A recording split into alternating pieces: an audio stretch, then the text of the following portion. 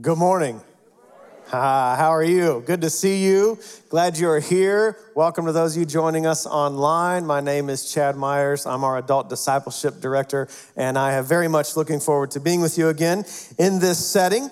I preached this sermon at 9 o'clock, and my kids often come up after a sermon, and they decided to give me feedback. And my 10-year-old daughter was like, "Oh, it was really great, Dad, but it needed more jokes." So have you heard the one about, I'm just kidding. That was a joke in and of itself. See, you see what I did there? Didn't know there was a joke quota. We are finishing up our series, Theology of Work. And if you've been here or you've been joining us online, you've known that Trevor and Jeff have done an incredible job. And I would like to add my voice to this series. They're not sequential sermons, but there is some overlap. So it's more like a Venn diagram, that there will be some overlap. You'll hear that in my second point. But I would also like to add some variety here this morning as we talk about what it means to work and how do we apply what the Bible says to our daily 9 to 5 and whatever you do. So I'd like to ask you a question. What is your relationship with work? I saw some faces. What is your relationship with work? Maybe you love work. You love it. You're like Snow White and the Seven Dwarfs. You whistle while you work. You've never had a case of the Mondays. You're just happy, right? Maybe your coworkers want to slap you. Like, you know who you are. You love it so much. Maybe your relationship to work is like a Buffalo Wild Wings commercial. You ever seen these things? They confused me so much. How in the world did a whole group of coworkers leave work in the middle of the day without their boss knowing and go gather at Buffalo Wild Wings to not just watch one half, but to watch the whole game? And not only that, but they're drinking on the job. Have you thought about that? I found some work memes. Maybe this describes you. I like this first one. Going to work when I first started my job versus now. I won't tell you what I wore on April Fool's 2020, but it did involve Crocs and a fanny pack. I've told you enough. What about this one? Getting ready for work like that cup. Starbucks has that cup. It's in the back. You have to ask for it. It's a special cup. This one was a good one. Me driving home from work, knowing I'm only going to go home to eat and sleep so I can do it all again tomorrow. Some of you are like, yeah, that's my relationship to work. Our hope in this series has been to present a theology of work in service to you so that we can continue to filter and think, how do we engage work well? What does God think about our work? What should we think? How should we feel about our work? And is there something spiritual about the work that we do, even if it's quote unquote not spiritual? And we've been using work in a very broad sense. So maybe you get a paycheck for what you do, but maybe your work doesn't involve that. Maybe you're a stay-at-home parent, a stay-at-home mom, stay-at-home dad, and that's your calling right now. That's your vocation. Maybe you're a student. Ooh, boo, hiss, school starting, and that's your calling. So how do you be a good student? That's your question to ask as a believer.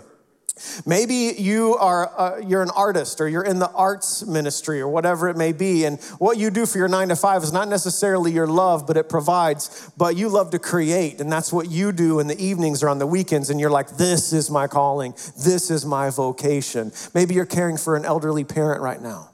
And you're like, this is work. Help me understand how to do this well. So my goal this morning is to try and answer this question. How do we orient our relationship to work in such a way that we won't be consumed by its promised fulfillment and we won't be crushed by the passing futility of it? I'm going to say that again. How do we orient our relationship to work in such a way that we won't be consumed by its promised fulfillment, where we expect work to answer all of our deepest questions, and we won't be crushed by the passing futility of it, this seeming meaninglessness that we experience in our work? How do we do that? And my goal is to try and answer that and answer it well. So I'd like to start off with a story from Jesus in Luke chapter 19. It's called the parable of the 10 minas. Now, you may not have heard it, but you may have heard its sister parable in the book of Matthew called the parable of the talents. So it's similar to that, but not exactly the same. Luke 19, verse 11 through 27, it reads like this. While they were listening to this, he went on to tell them a parable because he was near Jerusalem and the people thought that the kingdom of God was going to appear at once. He said, a man of noble birth went to a distant country to have himself appointed king and then to return. So he called 10 of his servants and gave them 10 minas. A minas was a sum of money, like 3 months' laborer's wages, so $7,000, just something like that. Put this money to work, he said, until I come back. But his subjects hated him, and they sent a delegation after him and said, we don't want this man to be our king. He was made king, however, and returned home. Then he sent for the servants to whom he had given the money in order to find out what they had gained with it. Now listen, it's less about return and more about responsibility, as you'll hear. The first one came and said, sir, your mina has earned 10 more. Well done, my good servant, or well done, my good and faithful servant, as we know. His master replied, because you have been trustworthy in a very small matter, you shall take charge of 10 cities. The second came and said, sir, your mina has earned 5 more. And his master answered, and the first part is implied, well done, good and faithful servant, you take charge of 5 cities. Then another servant came and said, sir, here is your mina. I have kept it laid away in a piece of cloth. I was afraid of you because you're a hard man. You take out what you did not put in and reap what you did not sow. His master replied, well, I will judge you by your own words, you wicked servant. You knew, did you, that I'm a hard man, taking out what I did not put in and reaping what I did not sow. Why then didn't you put my money on deposit so that when I came back, I could have collected it with interest? And he said to those standing by, take his mina away from him and give it to the one who has 10 minas. Sir, they said, he already has 10. And he replied, I tell you that everyone who has, more will be given.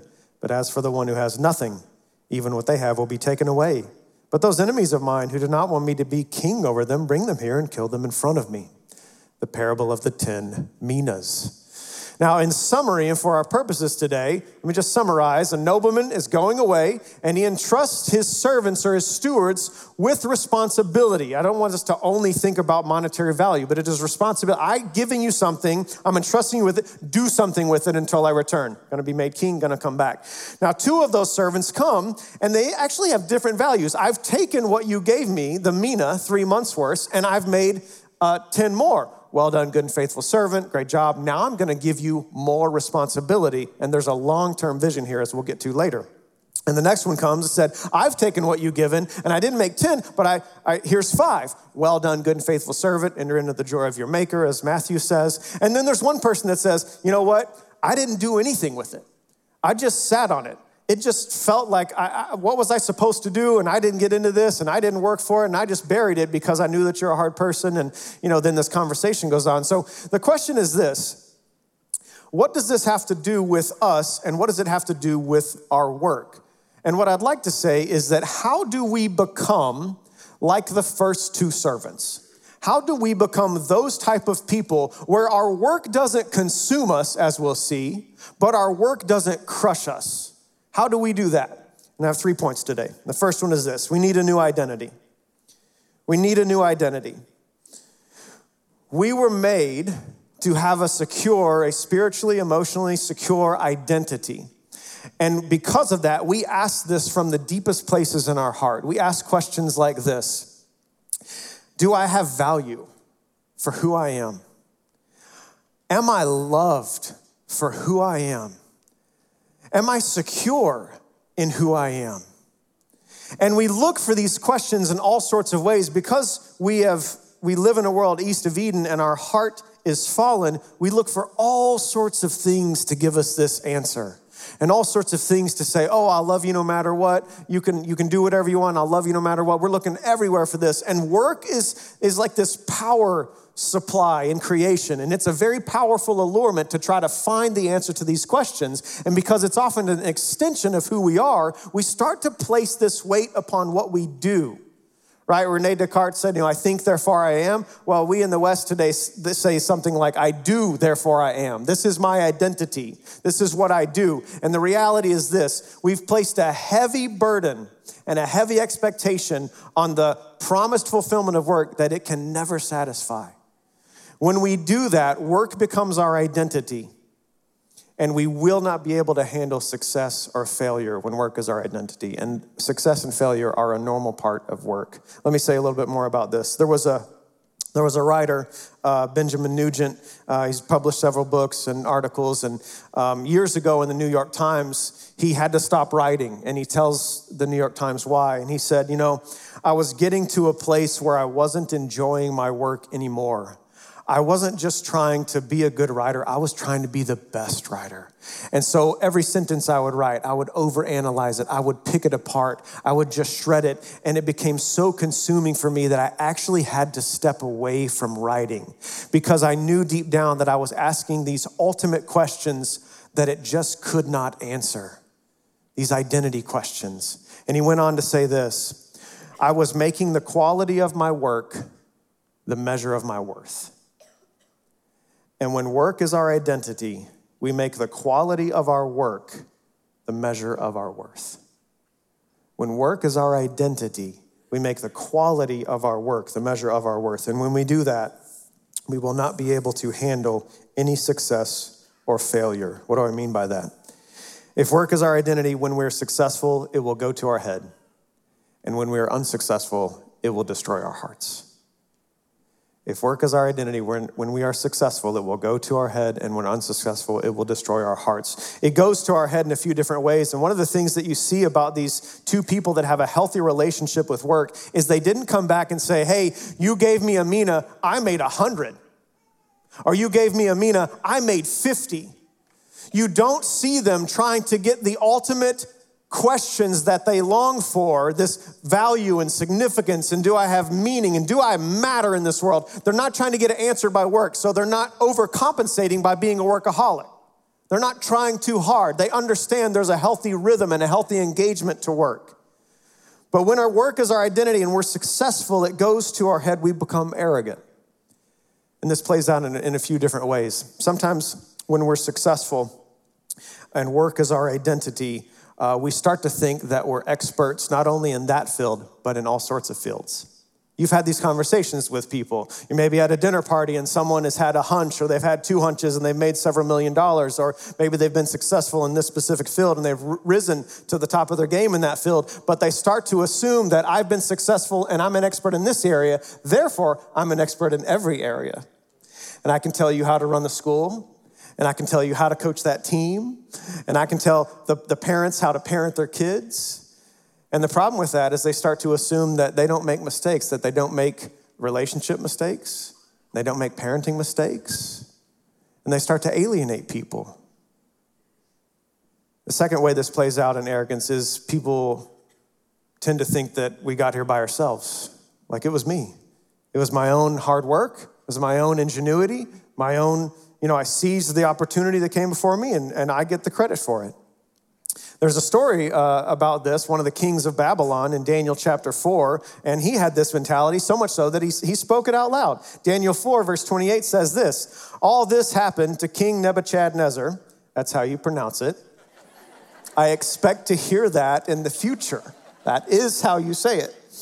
Nebuchadnezzar, 12 months later, as the king was walking on the roof of the royal palace of Babylon, he said, is not this the great Babylon I have built as the royal residence by my mighty power and for the glory of my majesty? And do you see how much ego is in that? And when work is our identity and we're successful, we actually forget all the people that helped us along the way. All the things that just came together, all the teachers and all the mentors and all that our parents did, and how the circumstances actually just lined just right. We forget that all really was grace. It was grace. And so we fall into this type of arrogance. And actually, God is going to humble Nebuchadnezzar later in the book of Daniel because of that. So if work is our identity, we can't handle success, but we also can't handle failure.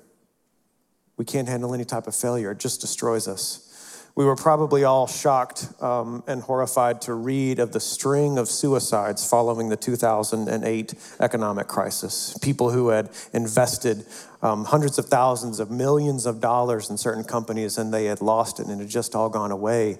And the investors themselves and those who had lost the money, there's this string of powerful people taking their own lives. And the failure was just too much. It was just too much, because when work is our identity and it goes bad or we fail, as we will fail to some degree, it just destroys us. And when we're afraid of failure, we're never going to take risks. We're never going to take jumps. We're never going to say, ooh, I think I can try this. Let's try it. And we all know that we learn a lot more from failure than we actually do success. Failure is a necessary part of learning how to do these things.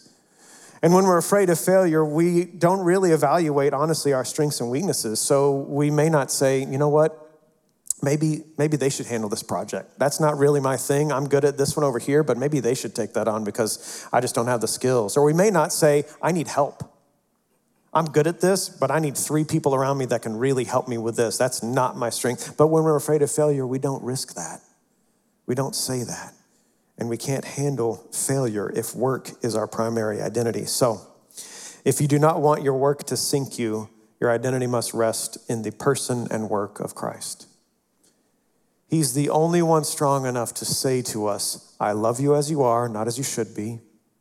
I love you not based on any type of performance, but I love you because I created you and you have intrinsic value simply because you're breathing, and I died for you and I rose again for you, and I've set my unfailing and unflinching love upon you, and I can hold the weight of all 10,000 pounds of you, and you don't have to measure it based on performance or success or failure. That's the identity that is secure enough. That's the Christian faith that gives us a healthy identity. And when we have that identity, we actually have humility. Oh no, it wasn't me alone that got here. It was a ton of people around me. A ton of people around me really helped, and I don't get all the credit at all. It actually gives us humility for success, but it also gives us confidence when we fail. You know what, it's okay. I can learn from that. That doesn't crush me, because we're gonna get better, and we're gonna try it again, and we're gonna do it differently, and I'm thanking God for this opportunity. You see? Then and only then will we be able to handle success or failure. And when our identity is rooted in the person of Christ, then success won't sink us through a superiority complex. I'm better than you. And failure won't sink us through an inferiority complex. I'm no good at all. You see this? Whew, moving on. Okay, that was point 1. That was a lot of work. You guys with me? You tracking with me? We rolling? All right, 2 of you. Good. We need a new identity, but also we need a new dignity. And we've tried to say this quite a bit in this series. We need to understand how God views work. And how God views work is this: all work is sacred.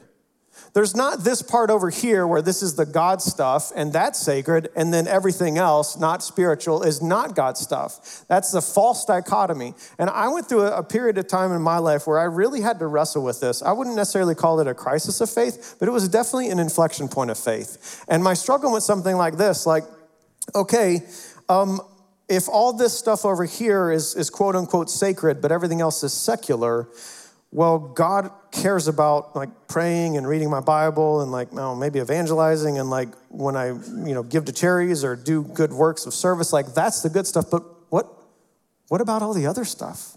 What about people who don't work in a church and they're not missionaries? What about that life? My mom was a nurse. My dad worked for the IRS. My brother owns a kettlebell gym, and my younger brother is in IT, and he's in IT. What about them? Is the work that they do, is it pleasing to God? And I really had to wrestle with this because it was causing me a lot of struggle. And I was going into Covenant Seminary in 2010, and one of our first classes actually was a guest professor, and the class was on work. And there, they gave us some really great framework for how to think through this and how God views what most people do in their everyday 9 to 5.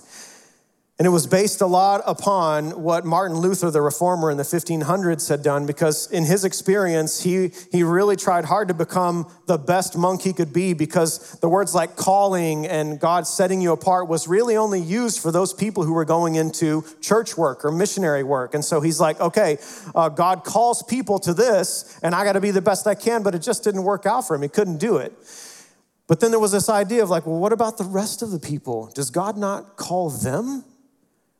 And sometimes we say things like this, like, well, that's not necessarily sacred work, but you can make it sacred. You can make it sacred by, I don't know, praying over it or evangelizing your coworkers. But what if you can't evangelize at your work? Like, that's prohibited. What about that? Or you can take the money you give and you can give it to charity.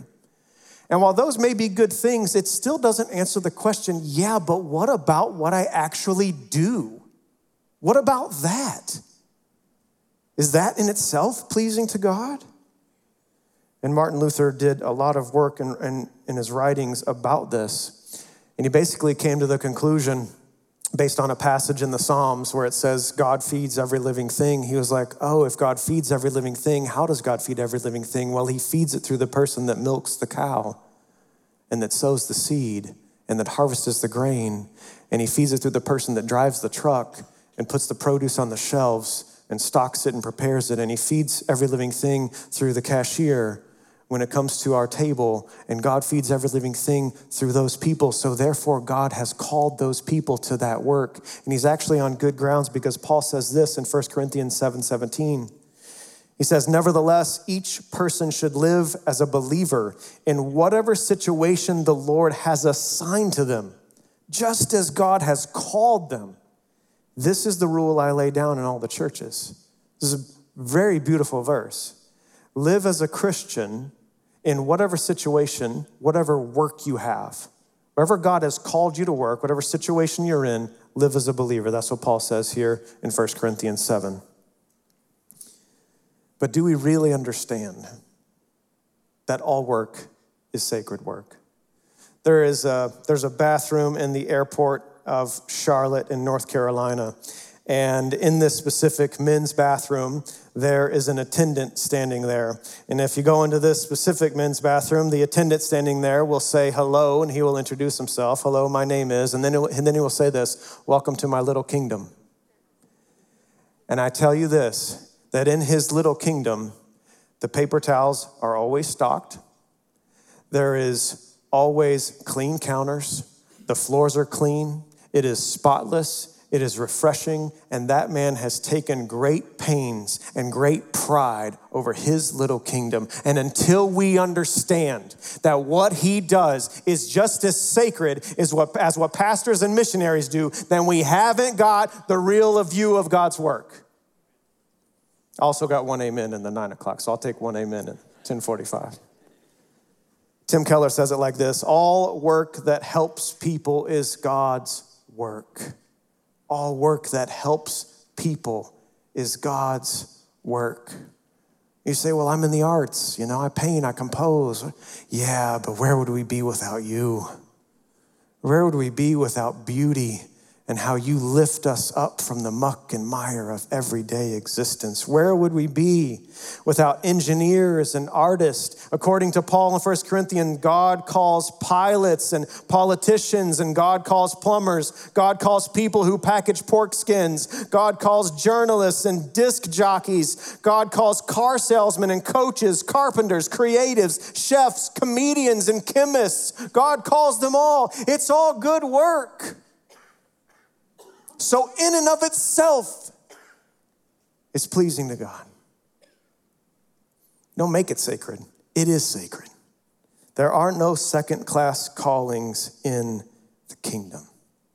There are no second-class callings in the kingdom.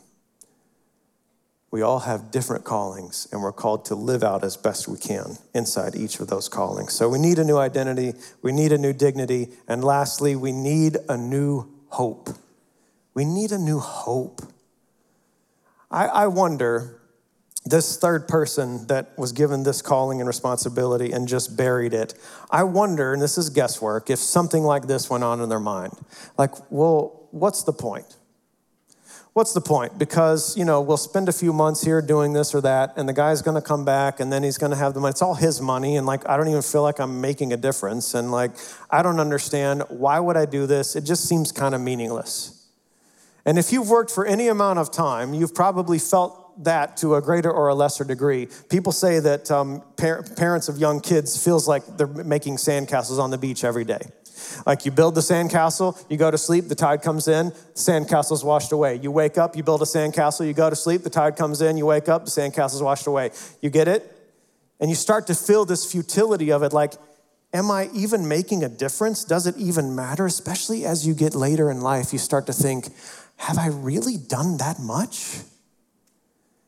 And we start to experience the futility of it, and we're gonna need something strong to set against that type of despair, to set against that type of experience. And I would argue we need a really strong hope. Like, does our work matter now, but does it also matter then for eternity? Like, is there something that passes through after I die that goes there? Because if not, it just feels like, oh, this is meaningless, cringe. Like, what are we gonna do? We need a sophisticated hope. And I say sophisticated because when people start to really think about this, they do wonder what's gonna happen in eternity with the work that they've done here that we try to tell people is very meaningful. Well, is there even gonna be anything there that relates to it?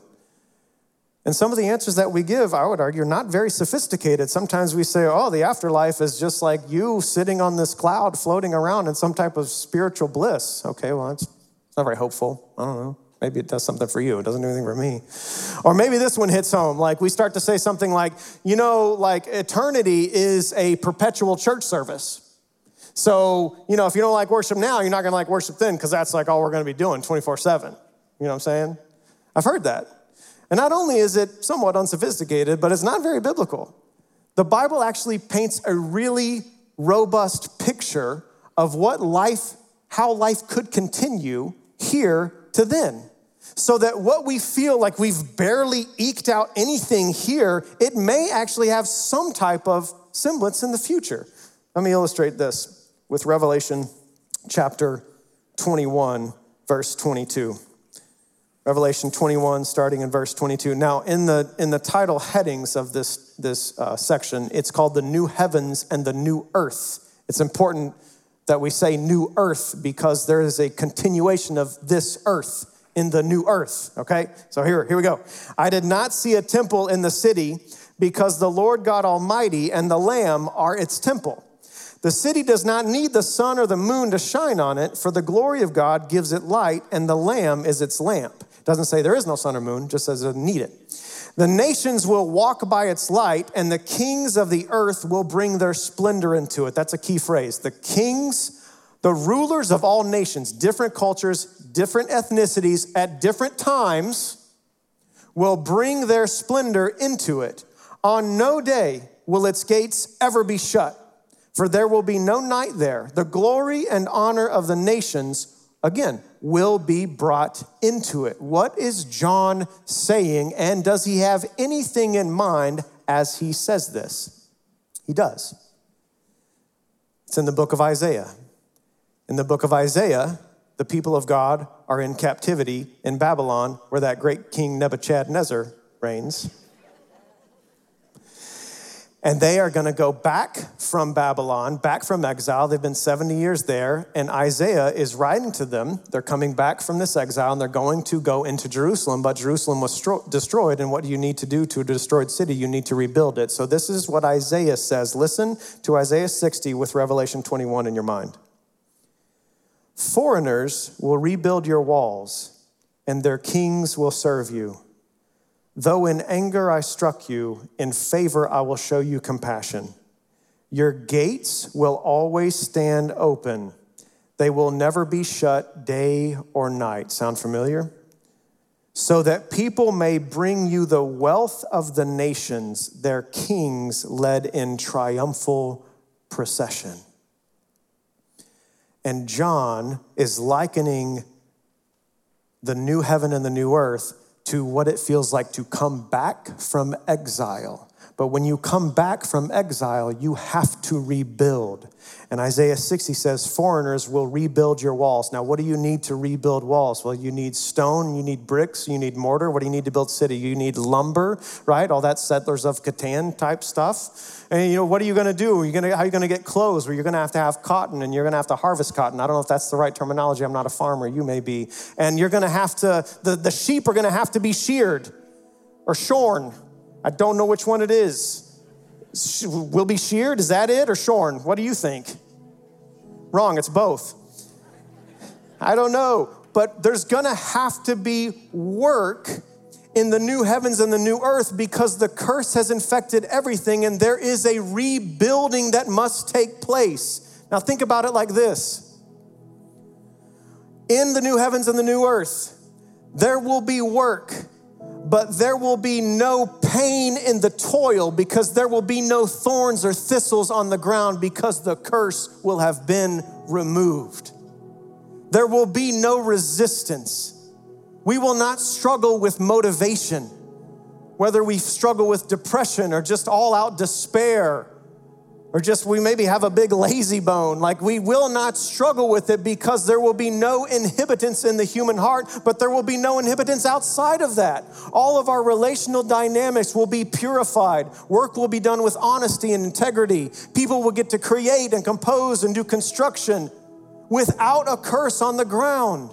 This is what John means by all of the kings are bringing their splendor. All of the greatest creations of every culture are bringing this into the city, and they're saying, look, but now there's no ego attached to it, so it's not for our glory, it's for God's. And work will actually be fulfilling, and it will not be our master, but it will be our servant. And maybe some of you are sitting here thinking, yeah, but what I dream about really doing, I just can't do. I can't do it right now. I don't have the time. But we will have the time. And we will be able to create. And we will be able to manufacture in a way that actually serves the common good of humanity. And it serves the flourishing of humanity. And that was what it was intended to be. It was meant to be a really beautiful thing that we get to engage in and create and find purpose and meaning and it not crush us.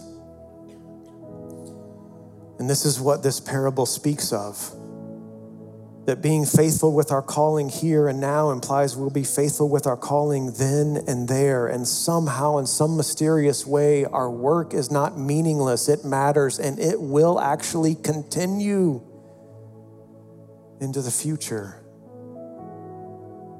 And this parable teaches us it's not really about more leisure, but it's about more leadership. It's about being faithful with what God has given us now, and He will give us more to be faithful with then. So, if we have those three things, a new identity and a new dignity and a new hope, I think that will enable us to work with integrity. We start right now because the way we work now is going to be the way we work then. We start right now. We deal honestly, we're up front, and we help people, and we make a profit. There's nothing wrong with that. We work with integrity, and we're fair, and our reputation begins to spread, and people begin to see God in that. And we work wholeheartedly. We work wholeheartedly. We can't give our best to everything all the time, so let's don't chase that. Let's don't chase it. We can't be perfectionists, so let's don't chase that. That'll crush the human soul. But we can give ourselves over to the thing that we are doing in the moment wholeheartedly and say, I'm gonna be here right now, giving my all to this email. I'm gonna be here in this small moment because there's a big moment coming next week, and I would like to be fully there in that big moment. I'm gonna give myself wholeheartedly to this. And thirdly, and maybe this is just what I would love for us to pray this morning, we need to work with an inspired vision. God, what is your vision for the work that I do? Would you renew me? I've looked for it to give me the ultimate answers, and that's caused a lot of pain. I've felt the futility of it, and I've kind of given up and fallen into despair, and that's caused a lot of pain. I thought it didn't really matter. I thought God's work is only over there, and this doesn't really matter because it's not God's work. God, give me a fresh vision. Give me a fresh vision over what I do every day and what I do on my 9 to 5 and in my evenings. Help me with that. And I believe God will answer you. And we won't be perfect workers, but we will be faithful workers. And the watching world will meet God in and through our work. Let's pray together. Father, thank you so much for your text, for the stories that you tell. Thank you that they intersect and invite us to change our stories, to change our perspective, to widen it, to be enlarged in our heart by it, or to let go of some things, to get rid of some things that are not helpful. I do pray for those who have been crushed by success because work has been their identity. Would you help them see that everything's been grace? Everything's been a gift. They've worked hard and taken that opportunity, but it's all been a gift. God, I pray for those who've been crushed because they failed and they just can't get over that mistake. Lift them up. Give them a confidence in you because after all, it's only work. Give them a fresh perspective. Father, no matter what we do, may we feel deep in our bones you are pleased with it because it's helping others. And God, anchor us in a firm hope, an earthy type hope, one that is strong enough to set against the hopelessness that we often feel in our work because it repeats itself so much. Give us that grace for your sake, not for our sake, not so we can walk out on the rooftop of the palace and say, look at what I did, but so that we can say, hello, welcome to my little kingdom. For your sake we pray, amen.